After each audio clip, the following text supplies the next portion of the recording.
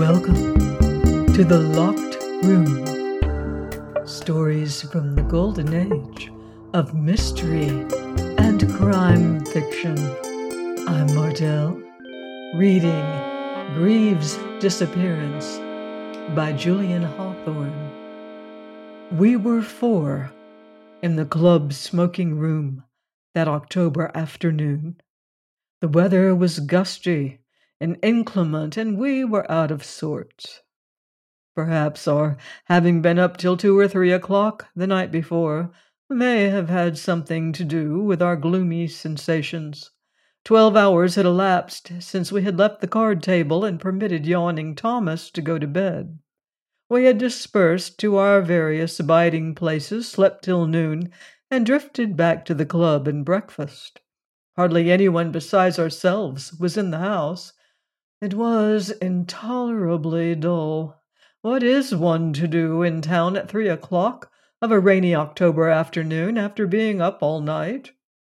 Allardyce, the man about town par excellence, lay languid and relaxed in his easy chair, his legs outstretched, his chin on his breast, and a black Mexican cigar between his teeth. His prominent gray eyes were half closed. Some cigar ashes lay unheeded on his vest, and the light from the window was reflected dimly on the bald summit of his cranium. Tinling, the poet and dramatic critic, reclined on the divan, his gray, abundant hair contrasting oddly with his smooth pink and white face.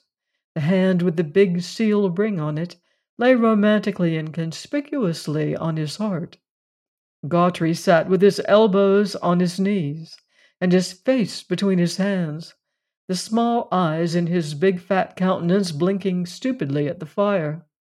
He and Tinling had been wrangling about the merits or demerits of the new Persian dancer who had been attracting the town for some days past, and who was being advertised, free and otherwise, to a degree unexampled.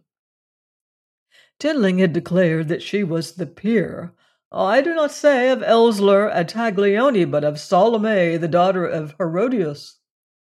Gautry had replied that he had never seen the Herodias girl, or the other two either, but that he could find no women in any ordinary music hall, here or in London, who could knock the stuffing out of Mademoiselle Saki. Thereupon fell a silence, finally broken by Allardyce. "If no one else will, I suppose I must," said he, leaning forward and touching the electric bell in the panel. "Think of what it's to be, gentlemen." We sighed and changed the position of our legs. "There should be a by-law specifying the correct drink for each hour of the day," said someone. "Up to 11 p.m. at any rate. It's too fatiguing to choose for oneself." "You might always order the same drink, you know, like Greave's," suggested Gautry. "Grand Van Sec is his tipple, and he never touches any other." "Gautry has no discrimination," murmured Tinling. "Greaves had 100,000 a year, youth, health, and happiness." "No rose without the thorn," said Allardyce. "He's going to get married." "Well, that's a pretty cheap article of cynicism." "Even before dinner," rejoined Tinling. "In the first place, the girl comes of one of our best families. Baddeley was a name famous in the old country centuries ago, and always respected. Secondly, Miss Baddeley is a mighty fine girl, both in looks and otherwise. And fifthly, and sixthly, and to conclude, Greaves is dead in love with her." "Baddeley, is it?" grunted Gautry. "Why, they don't amount to a row of pins. Met the old boy downtown. Ain't worth 100,000. "The greater her good sense to look with favor on Greave's suit," was contributed by Allardyce. Tinling closed his eyes. "You weary me," he said. "She's the most independent girl I know. If anything could make her jilt Greaves, it would be precisely his income. If Greaves were poor, she'd support him. She thinks women ought to support themselves anyway."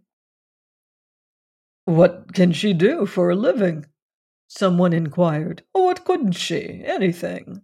From keeping a dancing school to running an American railroad system. She's got genius." "That's the reason Greaves didn't join us last night," remarked Gautry. "When a fellow gets gone on a girl, he may as well resign from his clubs." "But I wish he'd given me my revenge first. Never saw anything like the hands that fellow held last time.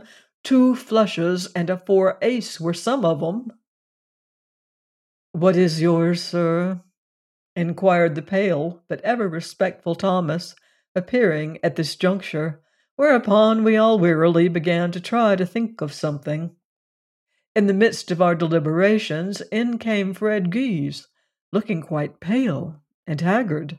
He nodded to us without speaking and dropped into a chair.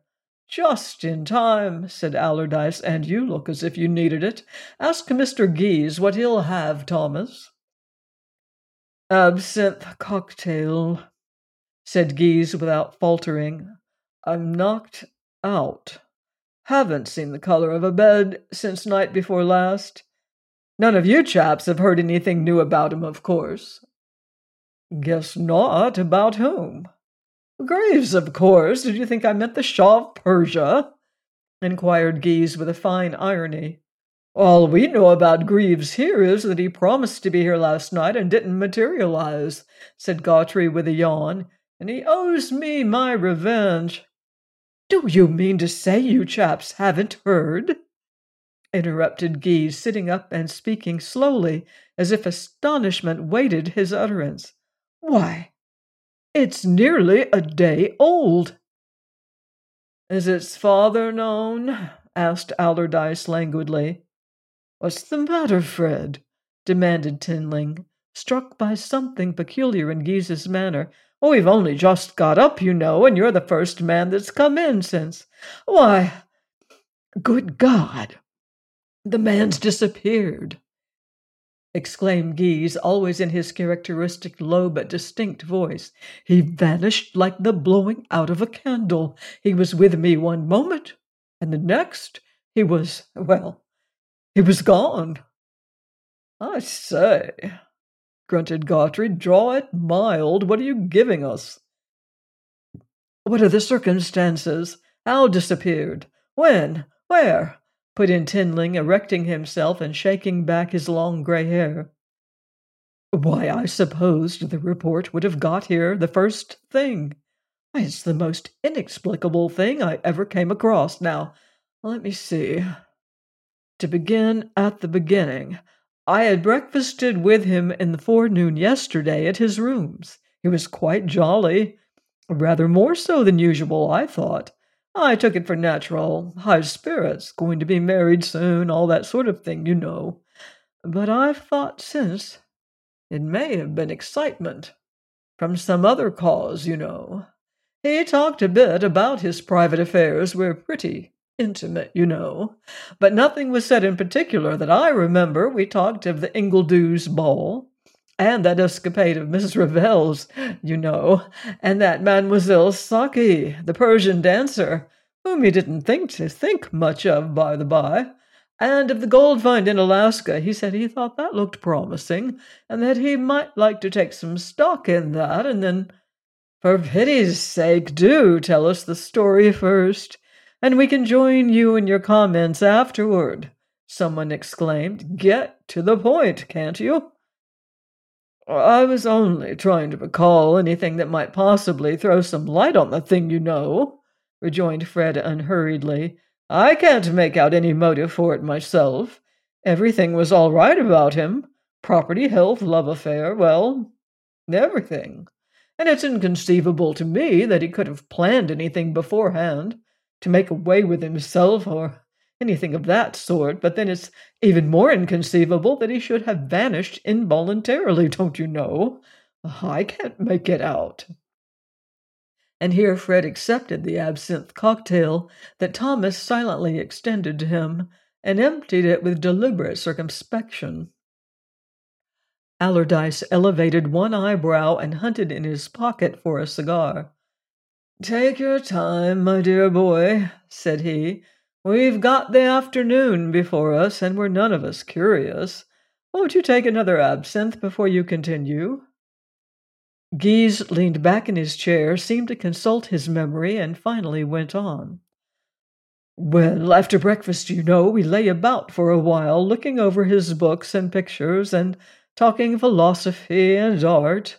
Toward 3 or 4 o'clock, just about this time, we agreed to go out for a little stroll. It looked as if it might rain, and Greaves put on a light grey mackintosh overcoat that he'd just had over from London, rather a peculiar-looking thing it was, by the by, and a soft felt hat, and out we went. We turned into Broadway and walked on the west side up past the hotels toward 34th Street. There were comparatively few people out. I remember we passed a long file of those sandwich men, with Persian turbans on and boards with Saki's portrait on them. She's at the Fifth Avenue. Just as we reached the corner of 28th Street, we came across a bit of an excitement. There was a man running down the middle of the street with his hat in his hand and making good time, and about a dozen yards behind him were a couple of bobbies. Greaves and I stopped on the corner to see what would happen. Greaves said he was a fool to run in that direction because he could never get across Broadway. The bobbies thought so too, I fancy, and it threw them off their guard. Almost at the entrance of the street, the chap turned like a flash and dashed straight at them. Before they knew where they were, he had tripped them both, sent them sprawling, and was flying up the street. Halfway along the block, there's an empty house going to be torn down. The basement door was open, and he went through it, and that was the last ever seen of him, I fancy. I turned round to Greaves, who had spoken to me, just the instant before, and saw him across the other side of Broadway, walking on toward 30th. There he was, in his grey mackintosh and soft felt hat. I hurried to catch up with him and took his arm. I said, "He was no fool after all, that chap. I fancy he must have played on a football team." That's what I said, and then Greaves pulled away his arm and turned round on me, and you may imagine I was surprised when I found it wasn't Greaves at all, nor anyone a bit like him. It was a fellow of 50, with a stubble of grey beard, a week old, a red potato nose, and one eye gone. "I beg your pardon, young fellow," he said to me. "I guess you've made a mistake." Well, at first I didn't think so much of it. I'd been misled by the similarity of dress, that was all. Greaves must be somewhere, of course, and close at hand, too. It was hardly 30 seconds since he'd spoken to me, and there were only 3 directions in which he could have gone, up Broadway, or down, or up the side street toward Fifth Avenue. If he had gone down the street toward the 6th Avenue, I should have seen him, for that was the direction I'd been looking. But the Broadway sidewalks in both directions were nearly empty, the crowd having run down 28th after the fellow and the bobbies. There was nobody going toward Fifth Avenue either, and he couldn't have got away more than a dozen rods anyhow. I should have recognized him at any distance in that grey mackintosh. It was true he might have gone into some shop, so I looked into all of them up and down the blocks, but it was no use. Unless he had dropped through a manhole in the pavement, there was nowhere he could have gone. But he was gone just the same. There never was a disappearance on the stage managed quicker or neater or half so inexplicable. I began to feel mighty queer about it, something as if I'd seen a ghost. Here was an effect without a cause, I assure you. It was as unpleasant a shock as ever I had in my life. We all stared at one another. At last Gautry said, "See here, Fred, make a clean breast of it. How many bottles of the Grand Van Sec did you polish off at the breakfast?" "I'm entirely serious, gentlemen," returned Fred gravely, "and recollect, even if Greaves could have eluded me in any ordinary way, he would still have been heard from somewhere by this time. But he's given no sign. Whether he went voluntarily or not, he's vanished. and I'm afraid when news does come, it will not be the sort of news we shall like to hear." Gautry now poured his pony of brandy into a tumbler, added a dash of water, swallowed the mixture, looked in the bottom of the glass for inspiration, and said, "I don't believe for my part that Greaves has been kidnapped in broad daylight in the center of New York. And on the other hand, I don't believe in miracles, this year anyway. What he did, depend upon it, was just to step quietly out of sight somewhere when you weren't looking. Probably he saw Miss Baddeley on a horse car and boarded it to join her." "There's something in that idea," said Allardyce. Guise shook his head. "There wasn't, as it happens, a single car passing, for there was a block across both tracks at 25th Street. As for Miss Baddeley, I afterward ascertained she was at home at the time. No, gentlemen, ordinary explanations won't work. Last evening I went down and had a talk with Inspector Burns, and he has put 2 of his best men on the case. But they had found out nothing when I looked in at headquarters just now." "You called on Miss Baddeley, did you? How did she take it?" inquired Tinling. "I saw her father. She was not to be seen. Of course, they're all upset. I told him all I've told you. He said one thing, the old man did, that struck me as a bit odd. He said that both his daughter and Greaves were persons of arbitrary will and extraordinary whims. They were capable of almost anything. If one of them did a crazy thing, the other would be apt to do something to cap it.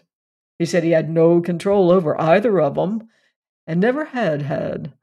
But he said this last business did surprise him." "I thought that was queer language to use on such an occasion. It might mean that he suspected something. A quarrel, for instance, and desperation on Greaves' part. A wager of some kind, maybe. I never did think much of that fellow Baddeley. He's a poor sort of an old dude. Where does he get his pocket money from? He's never made a cent in his life. Shouldn't wonder if his daughters supported him somehow. Takes in sewing on the quiet, or paints fans, or gives music lessons. Rum things go on in some of these old families." It was Gautry who made these observations. "Upon the whole," said another of the party, "it looks to me as if Greaves' kidnapper must have been Greaves himself, but how he managed it, the circumstances being what they were, I can't figure out. My impression is Guise should have followed up that fellow in the grey mackintosh." "I agree with the last honourable member," said Tinling. "Such a coincidence as that similarity of costume is too remarkable not to be suspicious. Looks like a plot of some sort, but there's nothing to throw any light on his motive." "Let's have another drink," said Gautry. "What are we going to do this evening?" "I am going to the Fifth Avenue to see Saki," said Allardyce. "Your talk about her has aroused my curiosity. I saw some Oriental dancers at the Paris exhibition a while ago, and I'd like to see how she compares with them." The evening papers had just been brought in, and I had picked up one of them. A paragraph headed "Illness of the Persian Dancer" caught my eye. "She won't appear this evening," said I. "It says Mademoiselle Saki was so unfortunate as to sprain her ankle yesterday while alighting from her carriage. While the injury is not regarded as serious, it will prevent her from dancing this evening. Tickets purchased in advance will be accepted for latter dates." "Nothing in the paper about Greaves?" asked Tinling. "Seems not." Soon after, we broke up and drifted away in various directions, somewhat preoccupied with speculations about Greaves. The next morning, however, the papers were full of the story, and though no light was thrown upon the manner of Greaves' disappearance, certain facts of interest were mentioned. On the day before his disappearance, it appears, he had executed a deed conveying the bulk of his large property to Sophie Baddeley. This deed was not a will, but a deed of gift, simply. Its provisions went into effect immediately, and in view of what had occurred, one could not help suspecting that Greaves had prepared it as part of a predetermined scheme of action, whether of suicide or something else. And here there was a coincidence that drew my attention. The indisposition of Mademoiselle Saki corresponded very nearly with the disappearance of Greaves. She had not returned to the theatre since the evening of that occurrence, and it was now stated that her absence might be prolonged for a week. I knew from Guise, the most intimate friend that Greaves had, that the latter had been several times to see Saki dance, and that he had betrayed rather marked interest in her performance. Mr. Baddeley had said that his intending son-in-law was capable of strange escapades. Was it possible, then, that he and the too fascinating Persian had eloped together, he having first salved his conscience by bestowing his wealth upon the woman he was abandoning? Moreover, Tinling, having made inquiries at the theatre, brought news that there was now no prospect of Saki's returning at all. On the contrary, her agent had paid a heavy forfeit, and she had departed none knew whither. The sprained ankle was obviously a fiction. Of course, the manner in which Greaves had effected his exit was no less than ever a mystery. A conceivable motive had been suggested. That was all. The establishment known as 6-Cent Sam's extends clear through the narrow block in which it stands, and has an entrance in the street on the other side, a fact not generally known. For the rear face of the eating house is a pawnshop, kept, as the signboard indicates, by one Samuel Jonathan, who is in fact no other than 6-Cent Sam himself. And to the initiated there is a passageway leading out of the pawnshop into the eating house. I am of the initiated, and as I was passing down this passage on the day after the scene at the club, I met Sam, or Mr. Jonathan, and he said, "Turn back, sir, I've something to say to you." I followed him into the office of the pawnshop, where we sat down. "One way or another," began Sam, "I hear a good deal of what's going on. Pawnshops and eating houses bring news. Now there's young Greaves, for instance." I became interested at once. Sam is always interesting. "When last seen," continued the latter, "had on grey mackintosh and a soft hat. Could you identify them? Well, look at these." And from a shelf he drew out just such an English-made garment as Guise had described to us, with the hat to match. "He's been here, then?" I asked. Sam shook his head and went on in his terse, deep-toned way. "Fella came in here yesterday with a carbuncle on his nose and a game eye. Had these duds under his arm, wanted to sell 'em. How did he come by 'em? Gent had given 'em to him. How and why? Oh, quite a yarn. Gent met him on the street doing sandwich act for Fifth Avenue Theater, pursuant to bargain then and there made, instructions given. Met him again next day, same place. Another gent along. Disturbance on street. Other man's attention distracted. Garments exchanged inside 10 seconds. Gent in sandwiches marches down street after other sandwiches. No one ever thinks of looking at face of sandwich, only the announcement on board. Thus gent became invisible and has so remained." So this was the simple but ingenious solution of the puzzle. "And where's Greaves now? And what did he do it for?" I asked. Sam looked me straight in the face with his powerful eyes.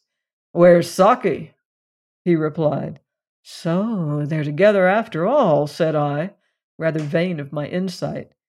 "Guess not, but they ought to be." Well, that was a queer thing to say, and I stared at Sam without answering. "Newspapers say he gave a pot of money to Miss Baddeley," resumed the latter. "Proud, independent girl, father poor.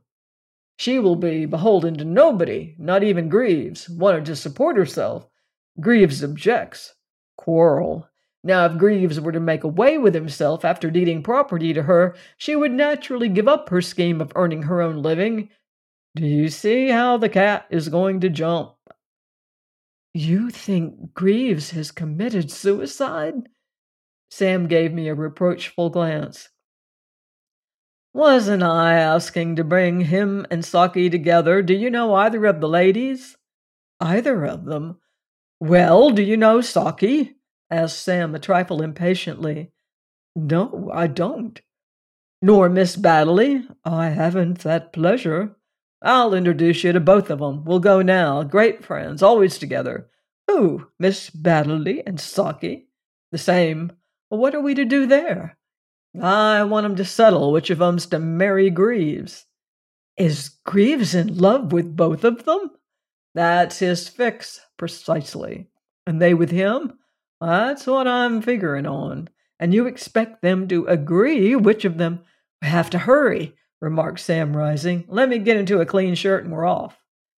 He stepped into a side room as he spoke and shut the door. I did not know what to make of it, but I knew enough of Sam to know that he, who knew everything and everybody, from a pawnshop habitué to a wealthy clubman, was not acting in the dark. In a few minutes he reappeared in the garb of a well-to-do man about town, silk hat, Prince Albert coat, striped trousers, white scarf, yellow gloves, and silver-headed umbrella. Not a finer gentleman in the city.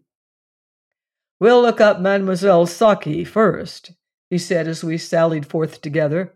Do you speak Persian fluently? Never mind. She speaks as good English as you or I do, and is a very intelligent woman.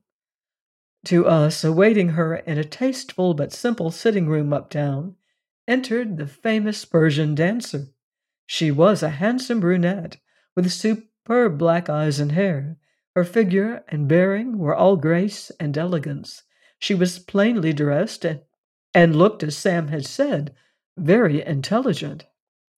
Now, mademoiselle, said Sam after the greetings were over, I have called as your manager to learn what you want to do. You may speak freely before this gentleman. Tell me first what has become of him, she replied in a slightly tremulous voice. I can never forgive myself. He's a pig-headed donkey, if you must have my opinion, returned Sam, and he's as well as such a monster deserves to be. Now, shall we temporize with him, or shall we keep on our course and let him go to... Sam's figure at this juncture was pointing downward. Temporize with him? I'll go down on my knees to him, if he will but give me the chance. He was right, from the beginning. And I was wrong. I saw that almost from the first, long before this terrible thing happened. But for my miserable obstinacy, I'd have given it up then. I had no conception of what the life was till I had tried it. It was an awful lesson. I shall never forget it. I feel as if I had actually done all the bad things everyone seemed to suspect me of, and yet, when I was looking forward to it, it all appeared good and right. I thought I would elevate and ennoble my art. But the world is hard. Well, it is, unless we take it the right way, said Sam. The best way is to find out and make experiments. I helped you to do that. You're the better for it, because you now know what you would never have believed if it had been told you. Some girls go through life believing all they are told, good or bad, but you're not that sort. You can do other things just as clever as dancing and not so open to remarks. For one thing, you can make a man happy and bring up his children. Mademoiselle Saki blushed, and tears stood in her eyes. It's too late to think of that now, she said. He must despise me and hate me. He couldn't help it. Bleh! Besides, there's other men in the world good as he, and a great deal better. You know that is not so, exclaimed Mademoiselle Saki with a naive indignation that was enchanting. I should like to see him again, though. Just once, she added, to tell him how sorry and ashamed I am, and to ask his forgiveness. I guess it would be more politic for you to forgive him, said Sam with a smile. However, we'll see what can be done. And thereupon we took our leave. It was a mysterious affair altogether, and has never been cleared up to this day. As everybody knows, Greaves is married, but he married Miss Sophie Baddeley. Mademoiselle Saki was never again heard of. It is the impression among the general public that she returned to Paris. Be that as it may, I saw Mrs. Greaves driving out in the park the other day with her husband, and remarked that the lady bore a striking resemblance to the Persian dancer. Guise and Tinling, however, have never spoken of any likeness.